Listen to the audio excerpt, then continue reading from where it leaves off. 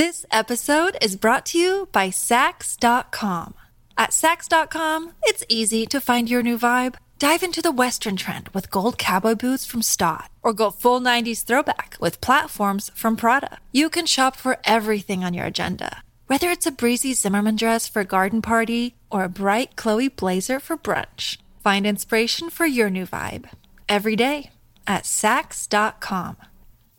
Mom deserves the best, and there's no better place to shop for Mother's Day than Whole Foods Market. They're your destination for unbeatable savings, from premium gifts to show-stopping flowers and irresistible desserts. Start by saving 33% with Prime on all body care and candles. Then get a 15-stem bunch of tulips for just $9.99 each with Prime. Round out Mom's menu with festive rosé, irresistible berry chantilly cake, and more special treats. Come celebrate Mother's Day at Whole Foods Market.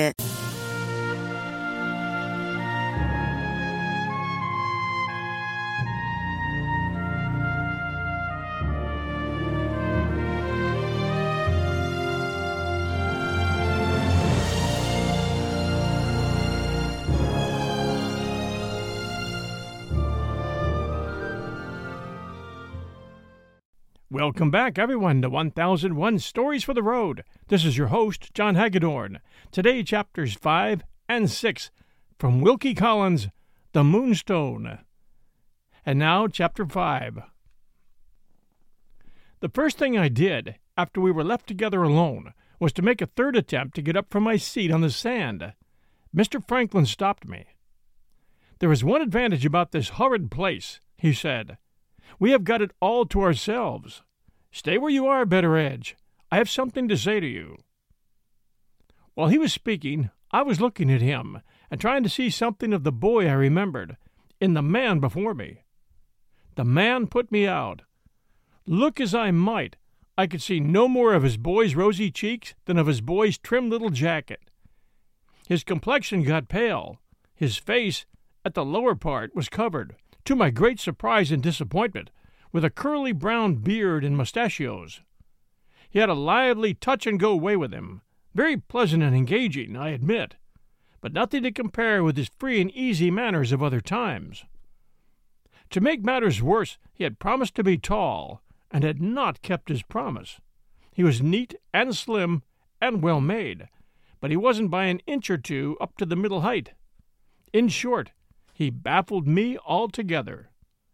The years that had passed had left nothing of his old self, except the bright, straightforward look in his eyes. There I found our nice boy again, and there I concluded to stop in my investigation. "Welcome back to the old place, Mr. Franklin," I said. "All the more welcome, sir, that you have come some hours before we expected you." "I have a reason for coming before you expected me," answered Mr. Franklin. "I suspect, Betteredge, that I've been followed and watched in London for the past 3 or 4 days, and I've traveled by the morning instead of the afternoon train, because I wanted to give a certain dark-looking stranger the slip." Those words did more than surprise me. They brought back to my mind, in a flash, the 3 jugglers, and Penelope's notion that they meant some mischief to Mr. Franklin Blake. "Who's watching you, sir, and why?" I inquired. "Tell me about the 3 Indians you have had at the house today," says Mr. Franklin, without noticing my question. "It's just possible, Betteredge, that my stranger and your 3 jugglers may turn out to be pieces of the same puzzle." "How do you come to know about the jugglers, sir?" I asked, putting one question on the top of another, which was bad manners, I own. But you don't expect much from poor human nature, so don't expect much from me. "I saw Penelope at the house," says Mr. Franklin, "and Penelope told me. Your daughter promised to be a pretty girl, Betteredge, and she has kept her promise. Penelope has got a small ear and a small foot. Did the late Mrs. Betteredge possess these inestimable advantages?" "The late Mrs. Betteredge possessed a good many defects, sir," says I. "One of them, if you will pardon my mentioning it, was never keeping to the matter in hand. She was more like a fly than a woman. She could settle on anything." "She would just have suited me," says Mr. Franklin. "I never settle on anything either. Betteredge, your edge is better than ever. Your daughter said as much when I asked for particulars about the jugglers. Father will tell you, sir, she said. He's a wonderful man for his age, and he expresses himself beautifully. Penelope's own words, blushing divinely. Not even my respect for you prevented me from... Never mind. I knew her when she was a child, and she's none the worse for it. Let's be serious. What did the jugglers do? I was something dissatisfied with my daughter, not for letting Mr. Franklin kiss her. Mr. Franklin was welcome to that, but for forcing me to tell her foolish story at second hand. However, there was no help for it now but to mention the circumstances. Mr. Franklin's merriment all died away as I went on. He sat knitting his eyebrows and twisting his beard. When I had done, he repeated after me 2 of the questions which the chief juggler had put to the boy, seemingly for the purpose of fixing them well in his mind. Is it on the road to this house, and on no other, that the English gentleman will travel today? Has the English gentleman got it about him? I suspect, says Mr. Franklin, pulling a little sealed paper parcel out of his pocket, that it means this, and this, Betteredge, means my Uncle Herncastle's famous diamond. Good Lord, sir, I broke out. How do you come to be in charge of the wicked Colonel's diamond? The wicked Colonel's will has left his diamond as a birthday present to my cousin Rachel, says Mr. Franklin, and my father, as the wicked Colonel's executor, has given it in charge to me to bring it down here. If the sea, then oozing in smoothly over the shivering sand, had been changed into dry land before my own eyes, I doubt if I could have been more surprised than I was when Mr. Franklin spoke those words. The Colonel's diamond left to Miss Rachel? Says I. And your father, sir, the Colonel's executor? Why, I would have laid any bet you like, Mr. Franklin, that your father wouldn't have touched the Colonel with a pair of tongs. Strong language, Betteredge. What was there against the Colonel? He belonged to your time, not to mine. Tell me what you know about him, and I'll tell you how my father came to be his executor, and more besides. I've made some discoveries in London about my Uncle Herncastle and his diamond, which have rather an ugly look to my eyes, and I want you to confirm them. You called him the wicked Colonel just now. Search your memory, my old friend, and tell me why. I saw he was in earnest, and I told him. Here follows the substance of what I said, written out entirely for your benefit. Pay attention to it, or you will be all abroad when we get deeper into the story. Clear your mind of the children, or the dinner, or the new bonnet, or what not. Try if you can't forget politics, horses, prices in the city, and grievances at the club. I hope you won't take this freedom on my part amiss. It's only a way I have of appealing to the gentle reader. Lord, haven't I seen you with the greatest authors in your hands? And don't I know how ready your attention is to wander when it's a book that asks for it, instead of a person? I spoke, a little way back, of my lady's father, the old lord with the short temper and the long tongue. He had 5 children in all, 2 sons to begin with. Then, after a long time, his wife broke out breeding again, and the 3 young ladies came briskly one after the other, as fast as the nature of things would permit. My mistress, as before mentioned, being the youngest and best of the 3. Of the 2 sons, the eldest, Arthur, inherited the title and estates. The second, the Honorable John, got a fine fortune left him by a relative, and went into the army. It's an ill bird, they say, that fouls its own nest. I look on the noble family of the Herncastles as being my nest, and I shall take it as a favor if I am not expected to enter into particulars on the subject of the Honorable John. He was, I honestly believe, one of the greatest blackguards that ever lived. I can hardly say more or less for him than that. He went into the army, beginning in the Guards. He had to leave the Guards before he was 22. Never mind why. They are very strict in the army, and they were too strict for the Honorable John. He went out to India to see whether they were equally strict there, and to try a little active service. In the matter of bravery, to give him his due, He was a mixture of bulldog and gamecock, with a dash of the savage. He was at the taking of Seringatapam. Soon afterwards he changed into another regiment, and in course of time changed into a third. In the third he got his last step as lieutenant colonel, and, getting that, got also a sunstroke, and came home to England. He came back with a character that closed the doors of all his family against him, my lady, then just married, taking the lead, and declaring, with Sir John's approval, of course, that her brother should never enter any house of hers. There was more than one slur on the colonel that made people shy of him, but the blot of the diamond is all I need mention here. It was said he had got possession of his Indian jewel by means which, bold as he was, he didn't dare acknowledge. He never attempted to sell it, not being in need of money, and not, to give him his due again, making money an object. He never gave it away. He never even showed it to any living soul. Some said he was afraid of its getting him into a difficulty with the military authorities. Others, very ignorant indeed of the real nature of the man, said he was afraid, if he showed it, of its costing him his life. There was perhaps a grain of truth mixed up with this last report. It was false to say that he was afraid, but it was a fact that his life had been twice threatened in India, and it was firmly believed that the Moonstone was at the bottom of it. When he came back to England, he found himself avoided by everybody.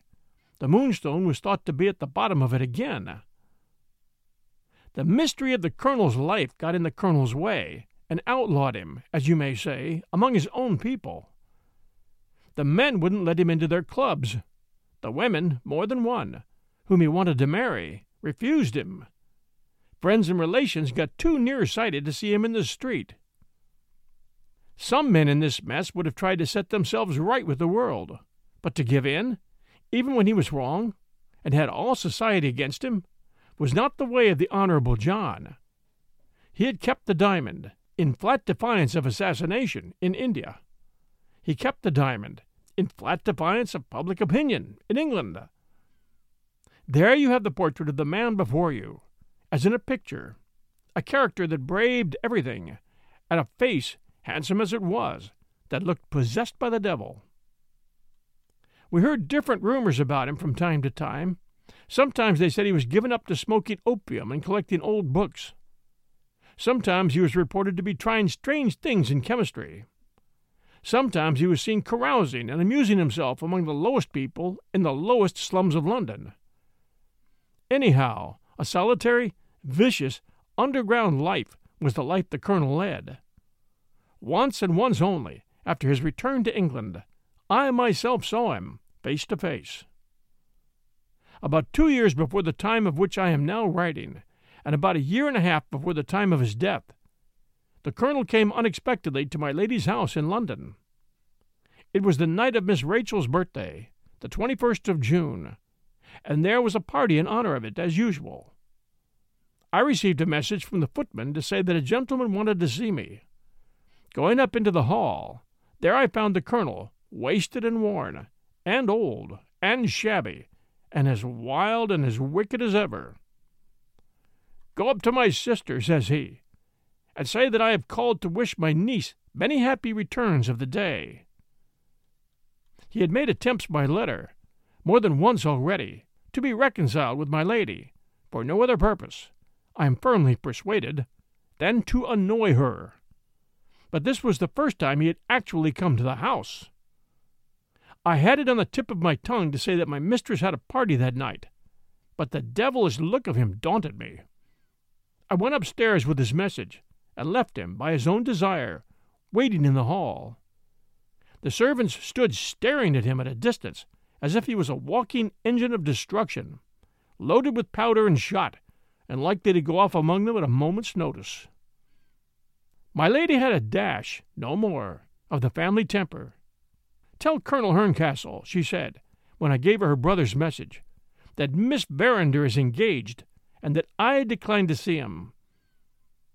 I tried to plead for a civiller answer than that, knowing the colonel's constitutional superiority to the restraints which govern gentlemen in general. Quite useless. The family temper flashed out at me directly. "When I want your advice," says my lady, "you know that I always ask for it." I'm not asking for it now. I went downstairs with the message, of which I took the liberty of presenting a new and amended edition of my own contriving, as follows. "My lady and Miss Rachel regret that they are engaged, Colonel, and beg to be excused having the honor of seeing you." I expected him to break out, even at that polite way of putting it. To my surprise, he did nothing of the sort. He alarmed me by taking the thing with an unnatural quiet. His eyes, of a glittering bright gray, just settled on me for a moment, and he laughed, not out of himself, like other people, but into himself, in a soft, chuckling, horridly mischievous way. "Thank you, Betteridge," he said. "I shall remember my niece's birthday." With that, he turned on his heel and walked out of the house. The next birthday came round, and we heard he was ill in bed. 6 months afterwards, that is to say, 6 months before the time I am now writing of, there came a letter from a highly respectable clergyman to my lady. It communicated 2 wonderful things in the way of family news. First, that the colonel had forgiven his sister on his deathbed. Second, that he had forgiven everybody else, and had made a most edifying end. I have myself, in spite of the bishops and the clergy, an unfeigned respect for the church, but I am firmly persuaded, at the same time, that the devil remained in undisturbed possession of the Honorable John, and that the last abominable act in the life of that abominable man was, saving your presence, to take the clergyman in. This was the sum total of what I had to tell Mr. Franklin. I remarked that he listened more and more eagerly the longer I went on. Also that the story of the colonel being sent away from his sister's door, on the occasion of his niece's birthday, seemed to strike Mr. Franklin like a shot that had hit the mark. Though he didn't acknowledge it, I saw that I'd made him uneasy, plainly enough, in his face. "You've had your say, Betteridge," he remarked. "It's my turn now. Before, however, I tell you what discoveries I've made in London, and how I came to be mixed up in this matter of the diamond, I want to know one thing. You look, my old friend, as if you didn't quite understand the object to be answered by this consultation of ours. Do your looks belie you?" "No, sir," I said. "My looks on this occasion, at any rate, tell the truth." "In that case," says Mr. Franklin, "suppose I put you up to my point of view before we go any further. I see 3 very serious questions involved in the colonel's birthday gift to my cousin Rachel. Follow me carefully, Betteridge, and count me off on your fingers, if it will help you," says Mr. Franklin, with a certain pleasure in showing how clear-headed he could be, which reminded me wonderfully of old times when he was a boy.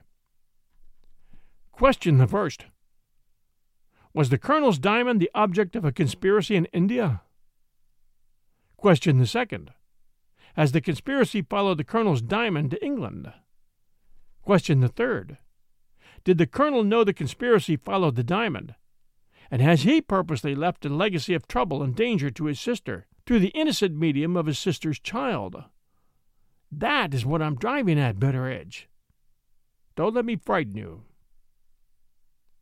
It was all very well to say that, but he had frightened me. If he was right, here was our quiet English house suddenly invaded by a devilish Indian diamond, bringing after it a conspiracy of living rogues, set loose on us by the vengeance of a dead man. There was our situation as revealed to me in Mr. Franklin's last words. Who ever heard the like of it?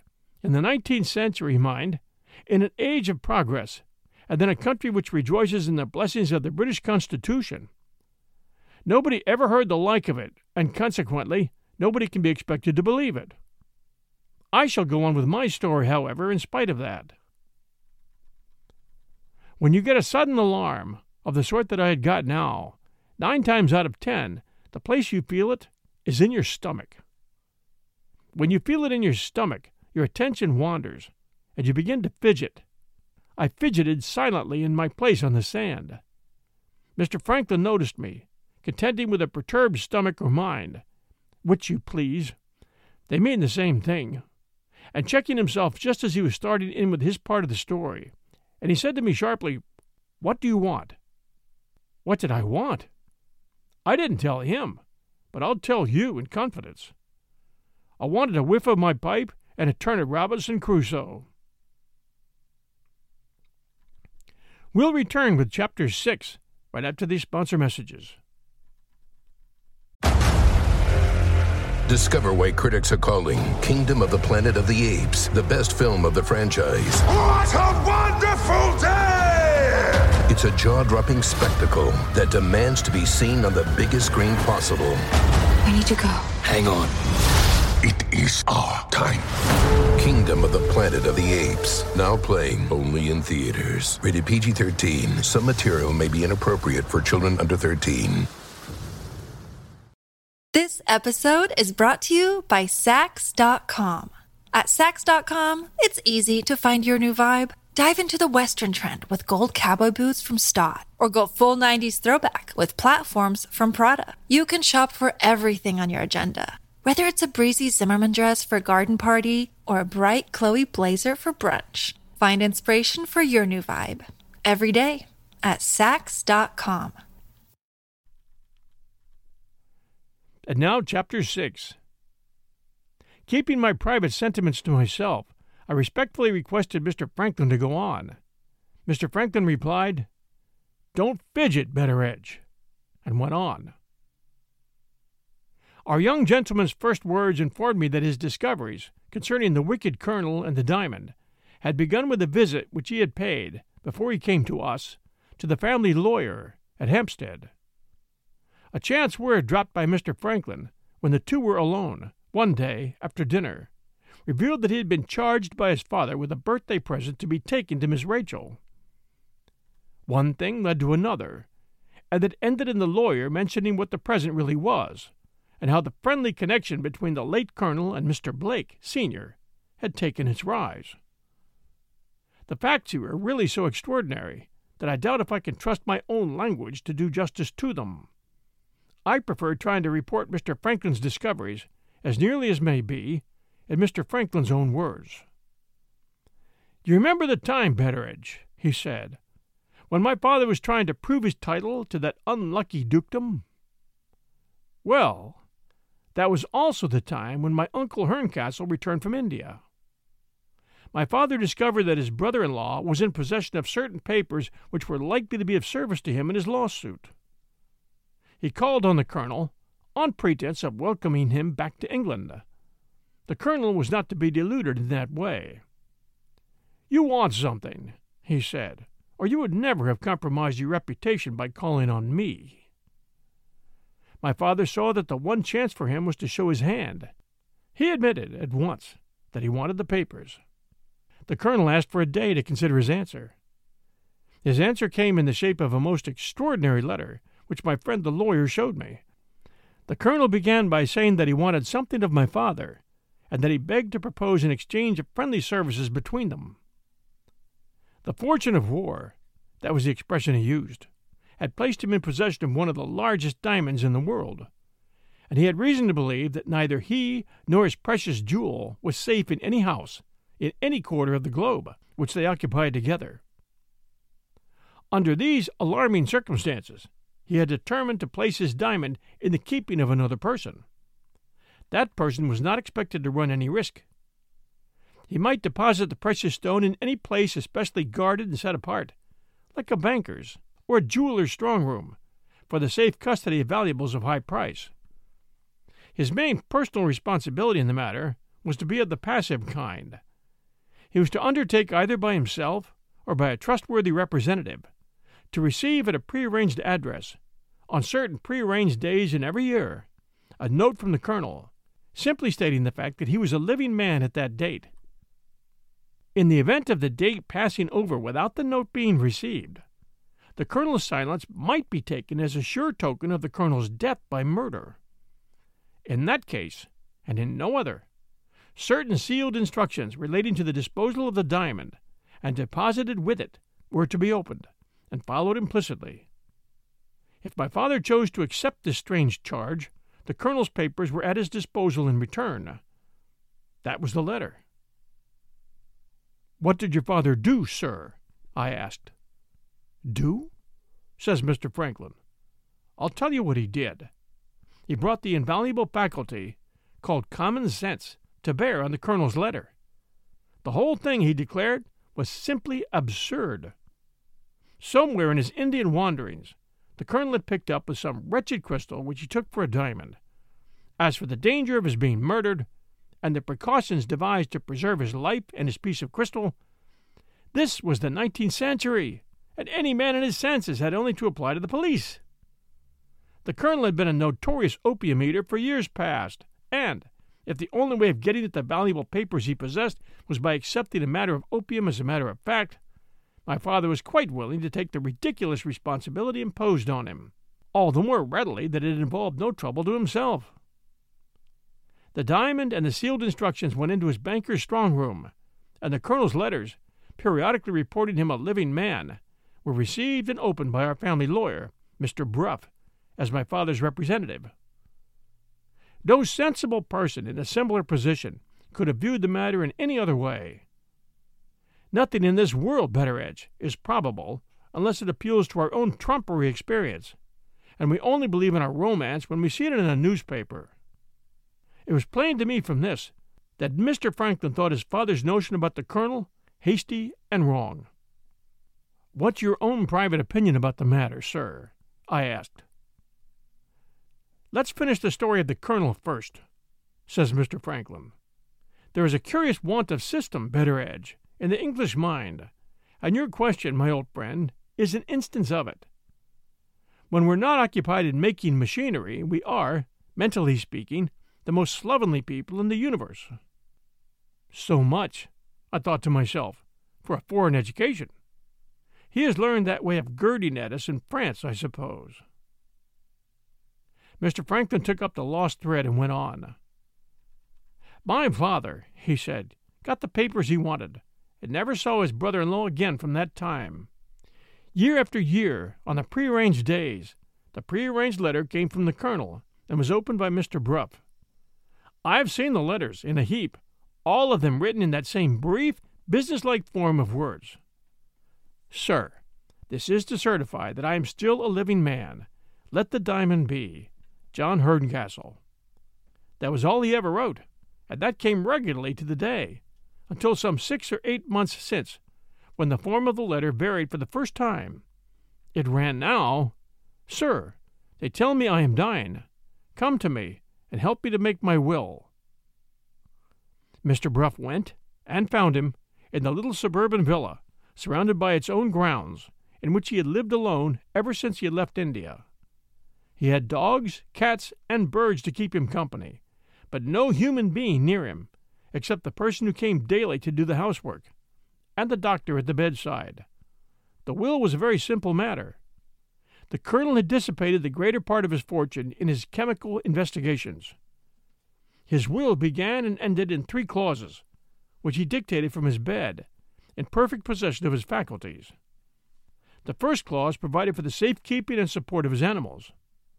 The second founded a professorship of experimental chemistry at a northern university. The third bequeathed the Moonstone as a birthday present to his niece, on condition that my father would act as executor. My father at first refused to act. On second thoughts, however, he gave way, partly because he was assured that the executorship would involve him in no trouble, partly because Mr. Bruff suggested, in Rachel's interest, that the diamond might be worth something after all.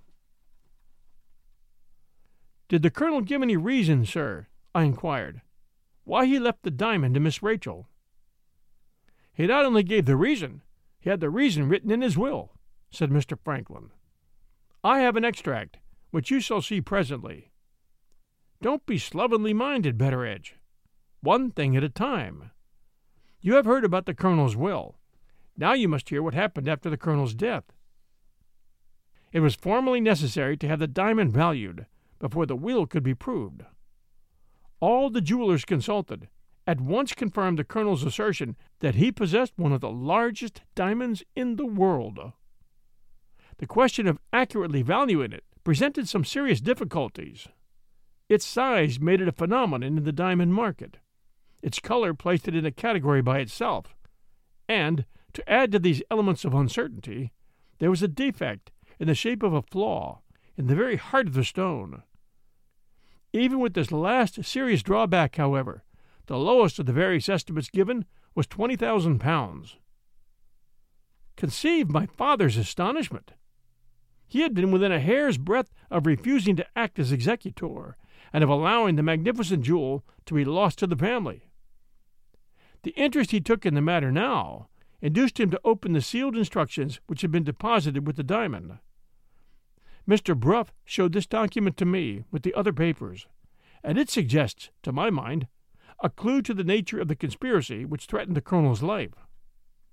"Then you do believe, sir," I said, "that there was a conspiracy?"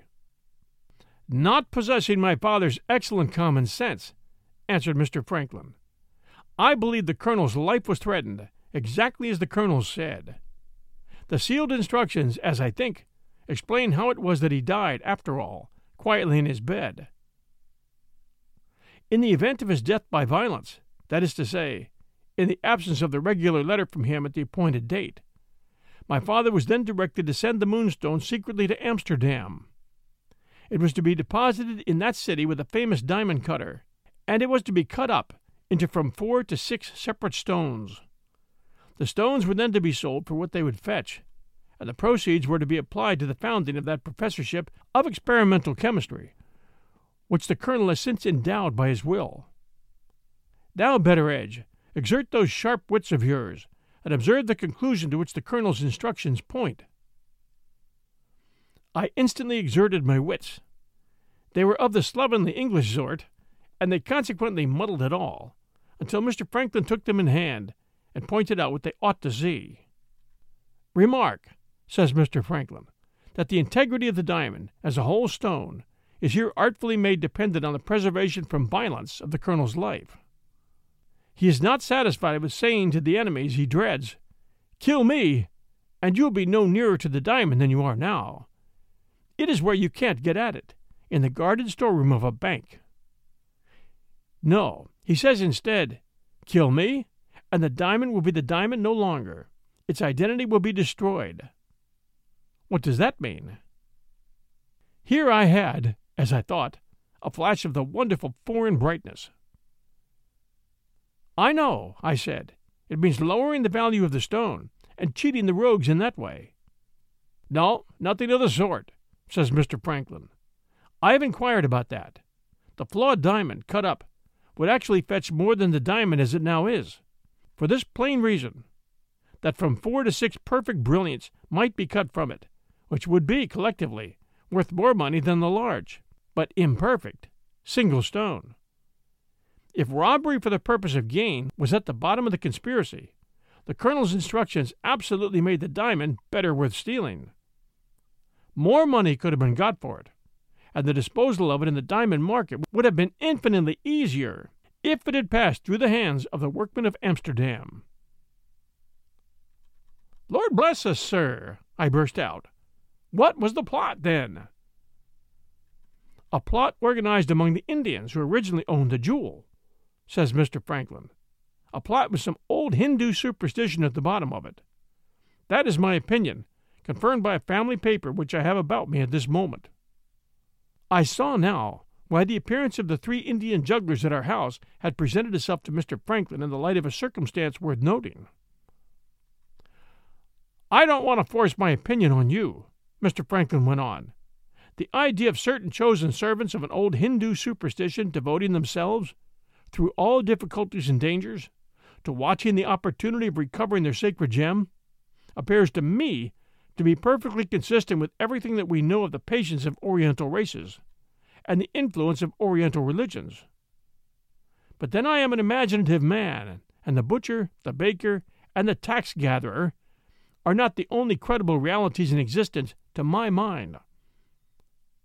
Let the guess I have made at the truth in this matter go for what it is worth, and let us get on to the only practical question that concerns us. Does the conspiracy against the Moonstone survive the Colonel's death? And did the Colonel know it when he left the birthday gift to his niece? I began to see my lady and Miss Rachel at the end of it all now. Not a word he said escaped me. "I was not very willing, when I discovered the story of the Moonstone," said Mr. Franklin, "to be the means of bringing it here. But Mr. Bruff reminded me that somebody must put my cousin's legacy into my cousin's hands, and that I might as well do it as anybody else. After taking the diamond out of the bank, I fancied I was followed in the streets by a shabby, dark-complexioned man. I went to my father's house to pick up my luggage, and found a letter there, which unexpectedly detained me in London. I went back to the bank with the diamond, and thought I saw the shabby man again.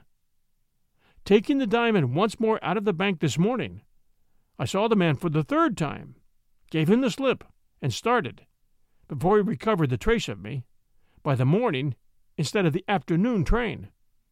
Now here I am, with the diamond safe and sound, and what is the first news that meets me? I find that 3 strolling Indians have been at the house, and that my arrival from London, and something which I am expected to have about me, are 2 special objects of investigation to them when they believe themselves to be alone. I don't waste time and words on their pouring the ink into the boy's hand, and telling him to look in it for a man at a distance, and for something in that man's pocket. The thing, which I have often seen done in the East, is hocus-pocus in my opinion, as it is in yours. The present question for us to decide is, whether I am wrongly attaching a meaning to a mere incident, or whether we really have evidence of the Indians being on the track of the Moonstone, the moment it is removed from the safe-keeping of the bank. Neither he nor I seemed to fancy dealing with this part of the inquiry. We looked at each other, and then we looked at the tide, oozing in smoothly, higher and higher, over the shivering sand. "I was thinking, sir," I answered, "that I should like to shy the diamond into the quicksand, and settle the question in that way." "If you have got the value of the stone in your pocket," answered Mr. Franklin, "say so, Betteredge, and then it goes." It's curious to note, when your mind's anxious, how very far in the way of relief a very small joke will go. We found a fund of merriment at the time in the notion of making away with Miss Rachel's lawful property, and getting Mr. Blake as executor into dreadful trouble. Though where the merriment was, I'm quite at a loss to discover now, but for that moment it gave us a chuckle. Mr. Franklin was the first to bring the talk back to the talk's proper purpose. He took an envelope out of his pocket, opened it, and handed to me the paper inside. "Betteredge," he said, "we must face the question of the Colonel's motive in leaving this legacy to his niece, for my aunt's sake. Bear in mind how Lady Verinder treated her brother from the time he returned to England to the time when he told you he should remember his niece's birthday, and read that." He gave me the extract from the Colonel's will. I have got it by me while I write these words, and I copy it as follows for your benefit. "Thirdly and lastly, I give and bequeath to my niece, Rachel Verinder, daughter and only child of my sister, Julia Verinder, widow. If her mother, the said Julia Verinder, shall be living on the said Rachel Verinder's next birthday after my death, the yellow diamond belonging to me, and known in the East by the name of the Moonstone, subject to this condition, that her mother, the said Julia Verinder, shall be living at the time.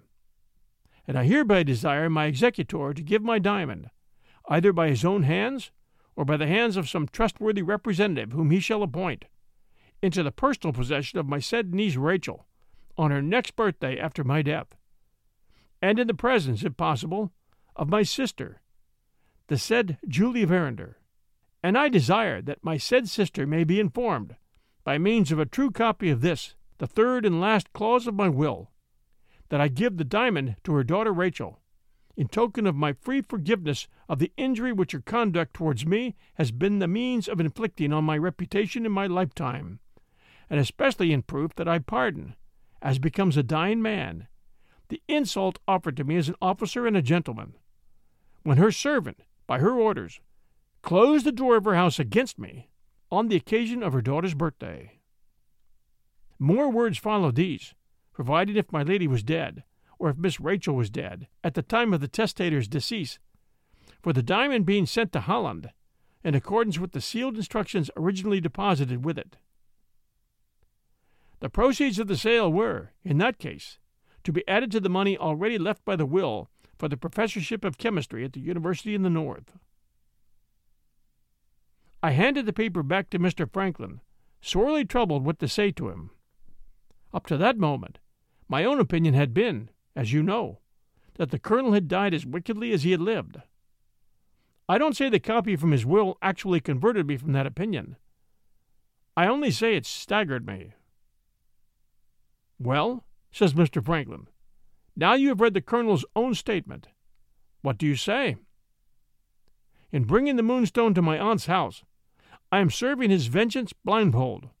Or am I vindicating him in the character of a penitent and Christian man?" "It seems hard to say, sir," I answered, "that he died with a horrid revenge in his heart and a horrid lie on his lips. God alone knows the truth. Don't ask me." Mr. Franklin sat twisting and turning the extract from the will in his fingers, as if he expected to squeeze the truth out of it in that manner. He altered quite remarkably at the same time.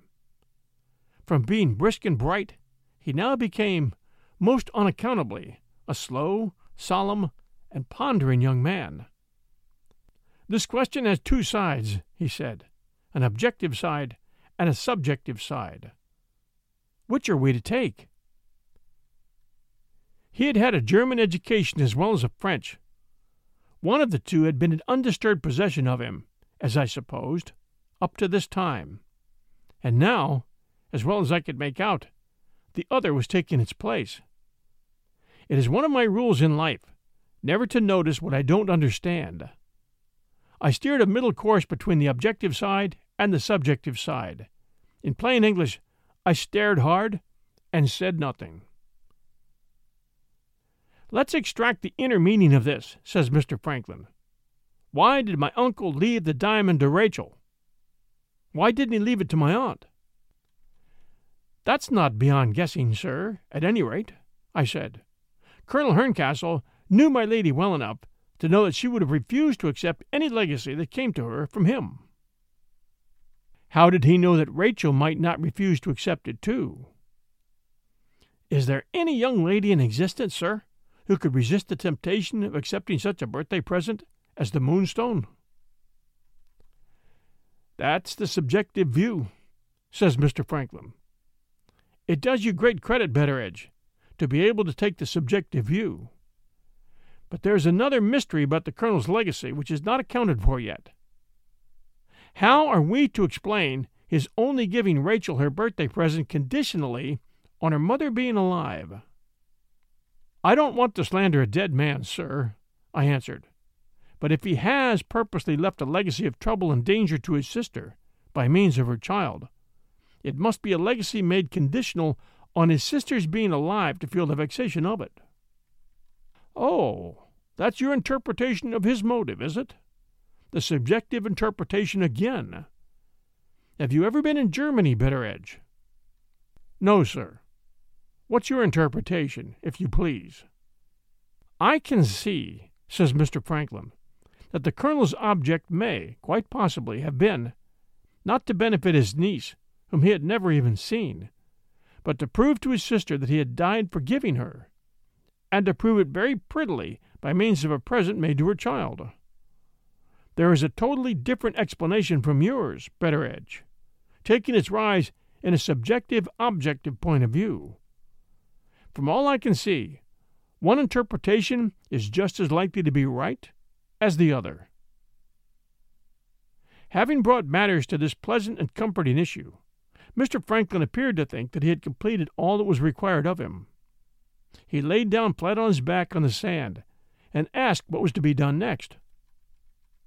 He had been so clever and clear-headed before he began to talk the foreign gibberish, and had so completely taken the lead in the business up to the present time, that I was quite unprepared for such a sudden change as he now exhibited in his helpless leaning upon me. It was not till later that I learned, by assistance of Miss Rachel, who was the first to make the discovery, that these puzzling shifts and transformations in Mr. Franklin were due to the effect on him of his foreign training. At the age when we were all of us most apt to take our coloring, in the form of a reflection from the coloring of other people, he had been sent abroad, and had been passed on from one nation to another, before there was time for any one coloring more than another to settle itself on him firmly. As a consequence of this, he had come back with so many different sides to his character, all more or less jarring with each other, that he seemed to pass his life in a state of perpetual contradiction with himself. He could be a busy man and a lazy man, cloudy in the head and clear in the head, a model of determination and a spectacle of helplessness, all together.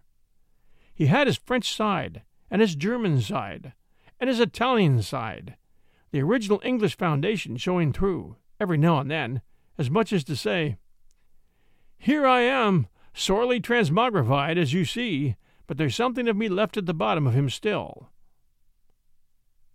Miss Rachel used to remark that the Italian side of him was uppermost, on those occasions when he unexpectedly gave in, and asked you in his nice, sweet-tempered way to take his own responsibilities on your shoulders. You will do him no injustice, I think, if you conclude that the Italian side of him was uppermost now. "Isn't it your business, sir," I asked, "to know what to do next? Surely it can't be mine."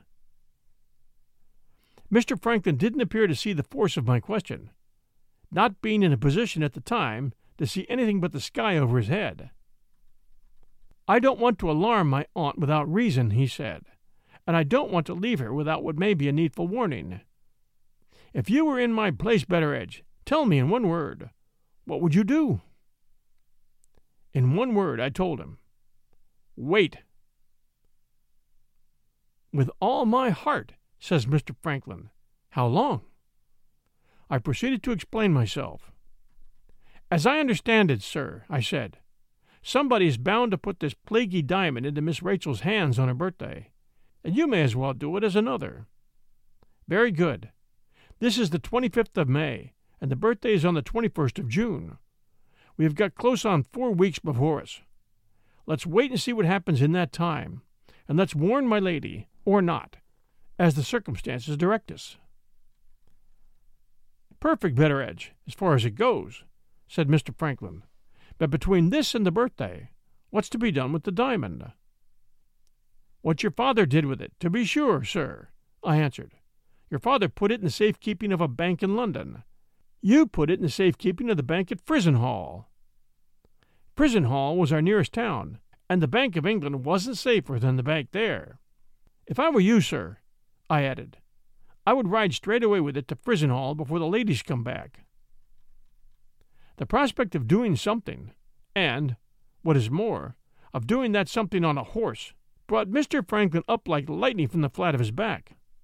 He sprang to his feet and pulled me up, without ceremony, onto mine. "Betteredge, you're worth your weight in gold," he said. "Come along, and saddle the best horse in the stables directly." Here, God bless it, was the original English foundation of him showing through all the foreign varnish at last. Here was the Master Franklin I remembered, coming out again in the good old way at the prospect of a ride. It reminded me of the good old times. Saddle a horse for him? I would have saddled a dozen horses, if he only could have ridden them all. We went back to the house in a hurry. We had the fleetest horse in the stable saddled in a hurry. And Mr. Franklin rattled off in a hurry to lodge the cursed diamond once more in the strong room of a bank. When I heard the last of his horse's hoofs on the drive, and when I turned about in the yard and found I was alone again, I felt half inclined to ask myself if I hadn't woke up from a dream. Thanks for joining us for these 2 chapters of The Moonstone by Wilkie Collins. If you're enjoying our story, please do take a few minutes and send us a review. We always appreciate reviews, and they help new listeners decide to give us a try. This is your host, John Hagedorn. This is 1001 Stories for the Road and The Moonstone. We'll return next Sunday at noon Eastern Time. Until then, everyone, stay safe, and we'll be back soon.